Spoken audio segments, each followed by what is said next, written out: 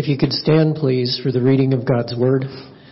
This morning we're reading from Matthew chapter 2, verses 1 through 9, and then we're going to jump over to verses 16 through 18.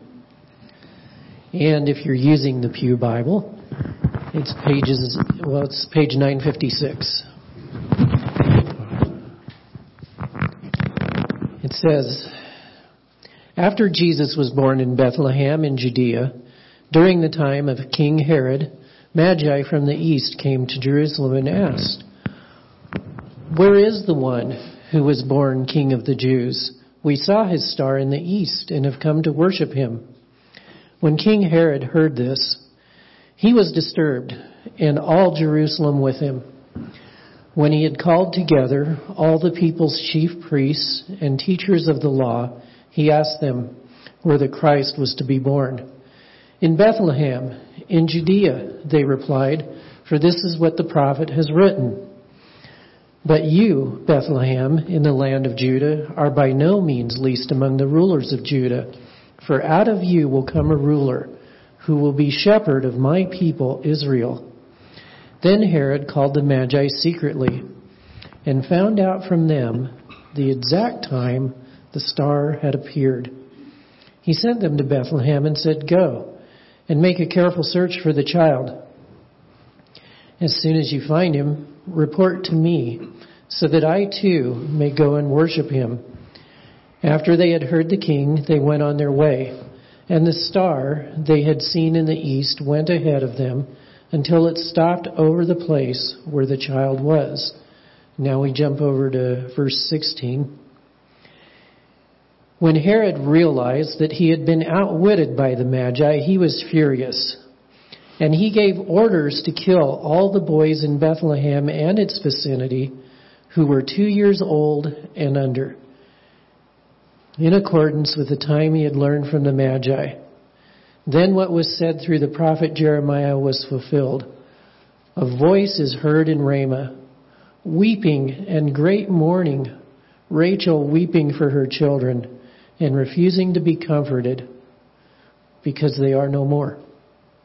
The word of the Lord. And thank you. You may be seated.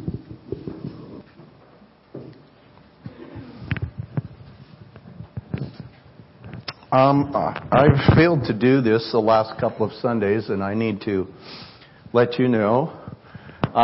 This series that I'm preaching this Advent season actually let me give you a little background.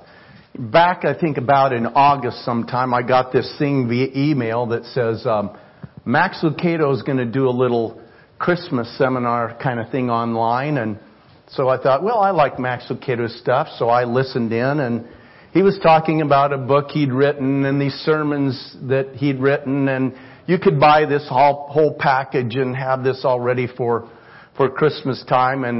And I said, I'm not going to do that. But he did offer sermon outlines. You could download them for free. So I downloaded Max Lucado's sermon outlines from a series he did, a book he wrote called Because of Bethlehem.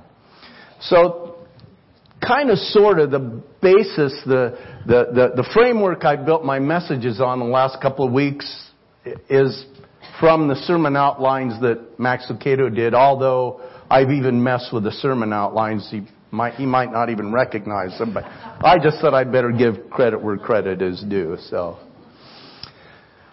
by the way, I didn't realize it till we sang it this morning, because I'm not that familiar with Angels from the Realms of Glory. I may have sung it before, but a lot of Christmas carols I know by heart. I don't know that one by heart, but the second or third verse, I don't remember which one, starts with, "Sages, leave your contemplations." That's talking about the wise men. That whole verse talks about the wise men. I thought, well, God orchestrates things, doesn't he? Either that or we were just lucky today, yeah. Well, the main Christmas characters in Matthew 2 are the Magi and King Herod. And they share the same chapter, but not the same heart.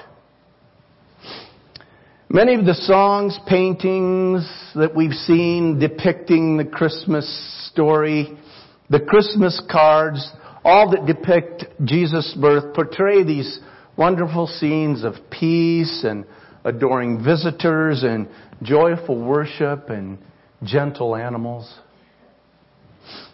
Remember, Jesus, our brother, kind and good, was humbly born in a stable rude, and the gentle beasts around him stood. But there's another darker side to the Christmas story. I mean, all those things were present, I'm sure. I'm not sure the beasts talked, but they were there. But there's a darker side to the Christmas story as well. And it unfortunately involved deceit, paranoia, manipulation, and even murder. And this morning we're going to contrast the Magi with King Herod. Now, first of all, the Magi teach us that God will use all possible means to bring us to Jesus. And before we examine what God used in the lives of these who made that journey to Bethlehem, I'm going to give you a little background about the Magi this morning.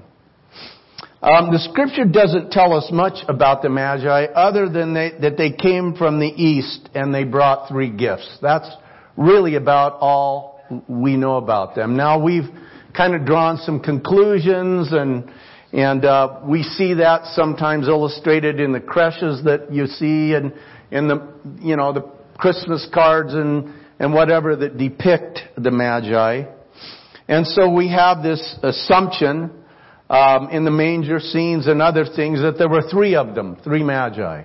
But we really don't know that. What we know is that they gave 3 gifts. We actually don't know how many Magi made the trip from the east to Bethlehem. Now we do know that they were probably not kings, as the song says.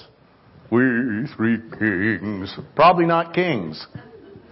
And that they did not travel alone, but with an entourage, as men of their importance would have, especially considering the length of the journey that they undertook. So it was probably, let's call it a caravan that came. So who were these guys? Who were the Magi? Well, the word Magi in Greek is the origin of the word that we get the word magician from. But this word also, and that did apply in their day. There were people, Magi, that were kind of magicians. We put them more in the class maybe of sorcerers or wizards or something like that. But that same word also applied to men of learning. Wise men, devoted to the study of philosophy, astronomy, religion, and medicine. They were particularly interested in examining the works of nature and observing the movements of the stars and planets. So where we see the word wise men used it was probably more accurate than maybe where we see kings used as applied to these visitors.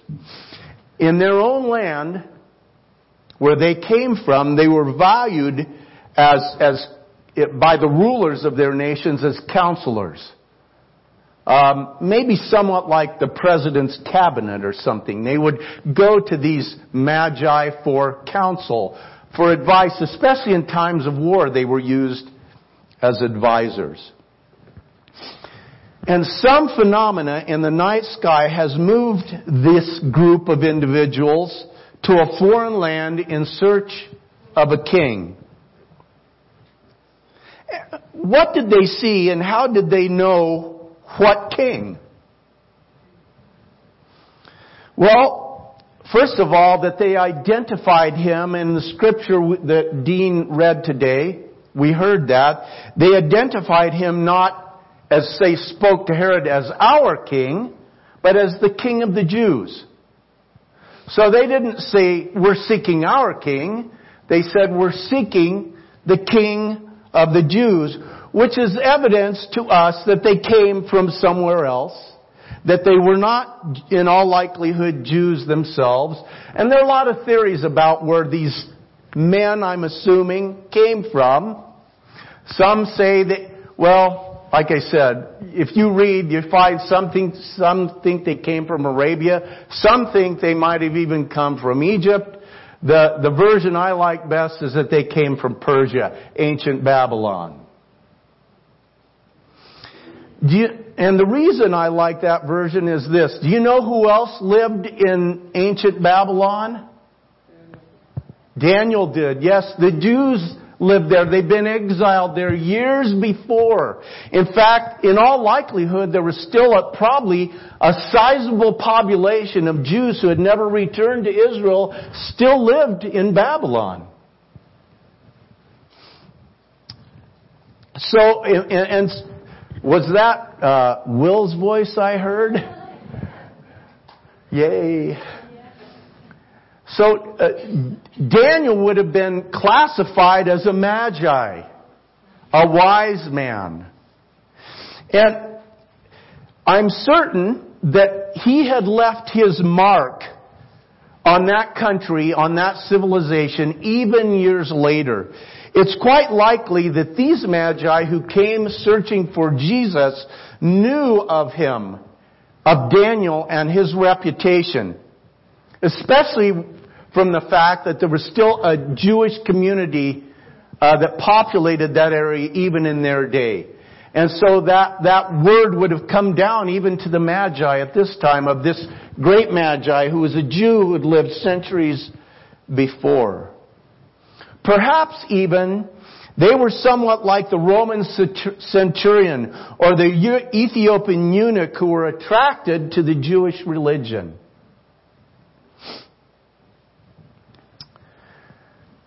And even for the Jews still living in that part of the world, in Persia, in ancient Babylon, they anticipated the coming of the Messiah, just as we anticipate His return, His second coming today. So anyone familiar with the Jews would know of their expectations of a Messiah's coming. All right? So, a little background on the Magi. So what did God use then to bring them to Bethlehem in search of Jesus? Well, first of all, God used nature. The Magi came because a phenomena in the heavens got their attention. Remember, one of the things the Magi did was observe movements of the stars and planets. They were interested in observing the night sky. So when the star arose, they took notice. How'd they know that this star indicated the birth of Jesus? Well, it seems that they might have had some knowledge of Jewish scripture. You go way back in the Old Testament, in Numbers chapter 24, verse 17. It's a prophecy. And it says this: a star will rise out of Jacob. A scepter will rise out of Israel. A scepter will rise out of Israel. That possibly answers the question as to why the Magi would inquire of Herod about the whereabouts of the King of the Jews. You see, they didn't recognize him so much as Messiah, but as King. They didn't ask about the Messiah, they asked about a king. Because, folks, it's kings who have scepters. So what about the star itself? Well, you know that a lot of people who look at the Bible, we've got to find a logical, scientific explanation for some of the things that we would just believe are miracles. God did it.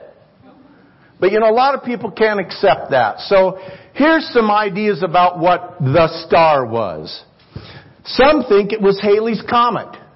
Apparently in about 7 BC, it showed up for around 63 days. Some think it was a conjunction of the planets Jupiter and Saturn that also happened in 7 BC. Some have suggested that it was a comet that we had not known before. Not Halley's, but some other comet that showed up in the sky. And others, like me, believe That it was just a supernatural appearance. God did this. We don't have to have a scientific, logical explanation. God just He had a special star that He, whipped up. I mean, if He spoke the stars in place and knew them all by name, do you think it was a big deal for Him to create a Christmas star to attract people to Bethlehem? So I think it was a phenomena created by God solely to mark the birth of His Son. The Christmas star. In fact, when the wise men came to Herod, they said, "We have seen His star." I really think because these men were observers of the heavens, if it had been two planets aligning, they would have known that. Oh, looks like Jupiter and Saturn are coming together. It's a little brighter than usual. But no, they just said His star. So I'm going to take it by faith that God put this in the sky in honor of the birth of His Son and to bring these men to His place of birth. And here's a question that was raised in some of the things that I was doing for background. That someone proposed this question. Was it seen only by the kings or did everyone see it? I'd never thought of that before. Maybe others saw it and kind of like, man, well, that's kind of interesting. Dean Claus and I are bird fans. We like birds. I was talking the other day in the office. I said, you know what, Dean, it's kind of amazing to me. A lot of people walk by birds every day. They hear birds' calls and they don't pay any attention at all. Every time I hear a bird call that I've not recognized, I'm looking for that thing. I wonder what that is. I don't recognize that call. I'm trying to, it's not easy to find. Most of the time I don't find them. But that might have been kind of how look at that. There's some, Mildred, come out here and look at this. That's kind of interesting, huh? Nobody really bothered to think about what it meant. God used the star, He used nature to bring these men to Jesus. God used a wicked king. God will use whom He will use. The Magi came to Jerusalem, the capital city of the Jewish people, to inquire of the king, where information about the birth might most logically be obtained. He's the king of the Jewish people. He should have the information that will tell us where to go. Right? Herod, not knowing the answer to the inquiry himself, calls together the chief priests and scribes and questions them about where the Christ was to be born. So God used Herod, although he didn't know the answer to the Magi's question, He used Herod who knew where to find the answer to the Magi's question. And then Herod shared that information with the Magi. God used a wicked king. God used the Scriptures. Herod is troubled with the news that has now reached his ears. Here we have these influential, educated men who are searching for a recognized ruler, a prophesied king. And Herod himself doesn't go to the source of the information. He seeks out people who will have a head knowledge of the events, but people who, probably like Herod, really had no heart's desire to seek out and submit to that message. It was just kind of information. You kind of wonder what was going on. Had they just kind of given up on the idea that God would ever send a Messiah? Or maybe they didn't even believe this stuff anymore. Or maybe they just didn't care anymore. Or maybe they'd just gotten complacent.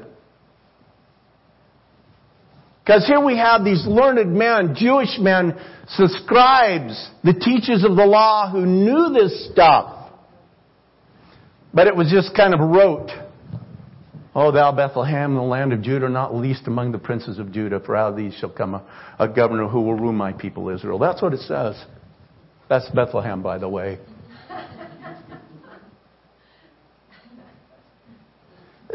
Isn't that kind of how the Word of God settles in our lives sometimes? We've got to know it in our heads and we can quote it to people, but is it really making any difference in the way we live and in what we believe?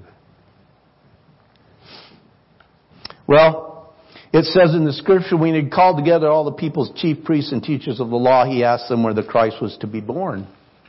In Bethlehem of Judea, they replied, for this is what the prophet has written. And I just quoted it to you. That's from Micah, chapter 5.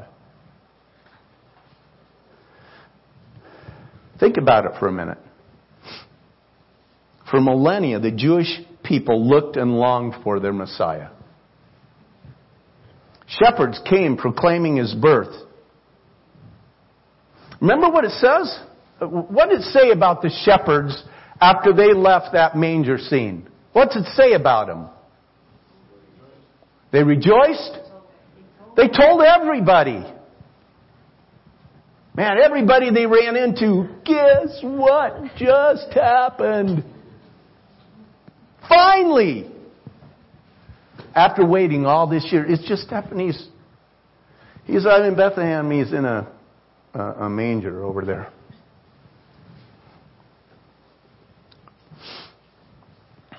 Shepherds had come proclaiming his birth, but the religious leaders hadn't even bothered to investigate their claims.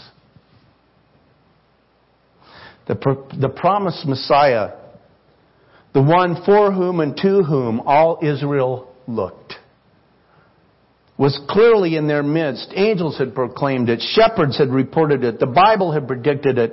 The stars had heralded it. And astute scholars from foreign lands were now here looking for the Christ child. But the Jewish religious scholars couldn't be bothered to walk 5 miles to investigate the reports of the shepherds that had been around for this time by, maybe a year or two. Then, when asked by Herod the location of where the Christ was to be born, clearly, coldly, dispassionately, the religious leaders report the facts. Well, the scripture said he's going to be born over there in Bethlehem. Just a stone's throw, basically. Never once showing an interest in exploring, confirming, or even denouncing these facts themselves. So despite the fact that the Jewish scholars seemed neither to care, believe, or even show interest in what was now a prophecy fulfilled, the scripture was still used to guide those who sought Jesus to the place of his birth. Isn't it interesting the impact it made on one group? Basically no impact. And the impact it had in the lives of the Magi who were seeking Jesus. Well, Herod teaches us that not all will follow God's direction to Jesus. So who was Herod? Let's look at a little background on this guy. Not the kind of person, well, maybe you would want to call him a friend. A really good friend, because you didn't want to get on Herod's bad side, let me tell you that. He is known in history as Herod the Great. His family had been forcibly converted to Judaism by John Hyrcanus, who had ruled from 134 to 104 BC. And thus the family of Herod was at least technically Jewish, although not accepted by the Jews as Jewish. Because Herod was an Edomite. He was from Edom. His family was from Edom. Herod, in his rise to power, has systematically done away with the ruling Hasmonean family, which included one of his 10 wives and her 2 sons. Herod was a brilliant military strategist. He was a shrewd politician. He was a prolific builder. And he was a pretty smart economist. He was really a brilliant man. He rebuilt many cities and the temple in Jerusalem. But nothing Herod could do, not even the expenditure lavished on the temple, endeared him to his Jewish subjects. His Edomite descent was never forgotten. If he was a Jew by religion and rebuilt the temple of God in Jerusalem, that did not deter him from erecting temples to pagan gods and deities elsewhere. So, Herod was, we'll do what we can to kind of placate the Jews, but we're going to continue to build temples to foreign idols and pagan gods as well. Above all, his wiping out of the Hasmonean family could not be forgiven. I don't know if you realize, but the Hasmonean family had originally been a line of priests that had been elevated to rulership. And when Herod began systematically eliminating this people, he was not currying any favor among the Jews. Herod was 25 years old when he rose to prominence and was appointed king of the Jews in 40 BC. Herod was a paradox of strength and weakness. Suspicious to the point of paranoia. Did I say that right? Paranoia, thank you.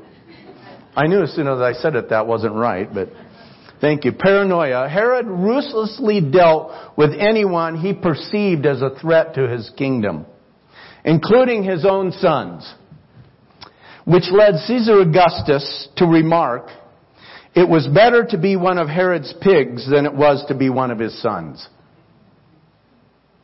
He was ruthless. He was a murderer. And it wasn't just members of his family. And that was a reputation he had among the Jews as well, and another reason why they didn't trust or have any feelings of warmth towards him. Well, it was Herod's pride and self-will that generated a detestable lie and a murderous edict. It was his pride and self-will that generated a detestable lie and a murderous edict. Here's how our text started this morning. After Jesus was born in Bethlehem in Judea, during the time of King Herod, Magi from the east came to Jerusalem and asked, "Where is the one who has been born?" Here's what bothered Herod. King of the Jews. "We have seen his star in the east and have come to worship him." And it says, when King Herod heard this, he was disturbed, and all Jerusalem with him. Now, this is kind of strange. Jesus was born less than 5 miles from Jerusalem. The first to visit the baby were the shepherds, as we mentioned earlier. And Luke makes it clear that these shepherds spread the news of this baby far and wide. When they had seen him, they spread the word concerning what had been told them about this child. Given the proximity of Bethlehem to Jerusalem, and given the likelihood that these shepherds were temple employees, many scholars believe that these shepherds were raising the sacrificial sheep used in the temple at Jerusalem. How appropriate that God's first announcement of the birth of His Son would come to the shepherds. The announcement of Jesus, the Lamb of God, would come to the shepherds who raised the sacrificial lambs for the temple. So it's highly unlikely that the news of the birth of this baby had not reached Jerusalem at some point.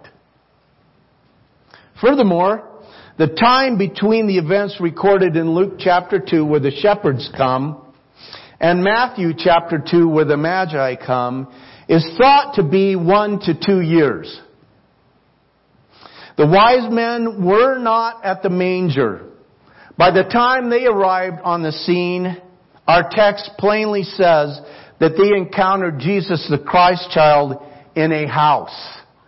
So apparently, Mary and Joseph had decided to take up residence in Bethlehem by this time and now live there in a home. Now, here's an important observation about what was happening here. No one in Jerusalem, Herod included, is concerned with what is obviously a supernatural event in Bethlehem. A story that had circulated through the streets for up to maybe 2 years by now. And as long as the message was that of a Savior being born, which is what the shepherds were broadcasting far and wide, there's no concern. Not worried about a Savior. But when the Magi arrive and give this baby the title King of the Jews,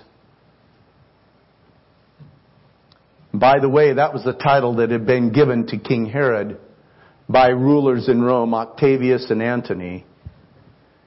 Alarm sets in.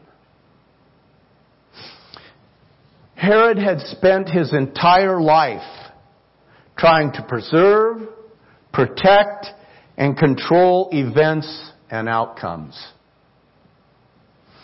And the Jewish people had learned that when Herod is unhappy, everyone is unhappy. That's why suddenly all Jerusalem is concerned with him. Uh-oh. Herod's got a burr under his saddle. I wonder what's going to happen next. That's kind of what was going on here. As long as Jesus is being reported as Savior, no problem. Herod's not interested. And it appears that the people aren't either. They haven't even taken notice of the reports of the shepherds as far as anyone can tell. And as far as Herod is concerned, you can be sure that those reports had not gone unnoticed. Herod was always looking for a conspiracy, but a savior apparently Herod could live with. A ruler, he could not. In Herod, we see the nature of unbelief. As long as this baby in Bethlehem is non-threatening, no action is taken, either to explore the reports out of curiosity or to search out the Savior for salvation. However, the moment that it appears that this baby might be a ruler, Herod takes action. He reacts. In response to what Herod perceives as a threat to his rule, he lies to the Magi. He tells them to locate this newborn king, and when they have found him, send word to him so that he too can go and worship. And we know from the scripture that the Magi were warned not to return to Herod, and so they take a different route home. And when Herod learns that his ploy has not worked, he is enraged and determines to rid himself of this potential threat to the throne. And with the information he has gleaned from the Magi concerning what time the star had appeared, he determines to massacre all the baby boys in Bethlehem, 2 years of age and younger. Swell guy. And so, in this story between the Magi seeking Jesus and Herod wanting to destroy him, we have this very clear and undeniable contrast. The Magi, humble, willing to undertake a long and expensive journey to worship and give gifts to a foreign king. Submissive to God's leadership in their lives, to follow a star, to seek the guidance of Scripture and be obedient to a dream. And recognizing God's control over the affairs of mankind, to acknowledge through their obedience that God had been orchestrating the coming of His Son through prophecy and through His control of creation, a star. On the other side we have Herod, prideful. The only king in these parts is me. I will tolerate no rivals. Rebelling against God's leadership in his life. I don't really believe in the truth of Scripture. You guys go ahead and check it out. Otherwise, I don't want to be bothered with it. God is not going to tell me what to do. And seeking in his own way to manipulate the affairs of mankind. I will do whatever necessary to protect my position and ensure the outcomes are what I desire. And we see the results of that.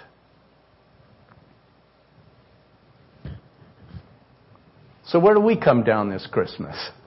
You know, I had to ask myself, are there elements of Herod in my life? Or am I like the Magi? I'm willing to do whatever it takes to seek the Savior. I've got a couple of questions this morning on your outline for reflection. What has God used, or what is He now using to get my attention? We know what He used in the lives of the Magi. We know what He tried to use in the life of King Herod and the chief priests and teachers of the law. What might He be using this Christmas season in your life to get your attention? And the second question is this: how will I choose to respond to God's call? We know what the Magi were willing to do. We know what Herod did. How will I respond to God's call? Pray with me, would you? Father, we see this very clear contrast in this Christmas story of the Magi, who were willing really to go to great lengths to seek Jesus, the King of the Jews, the long-awaited, the long-promised one.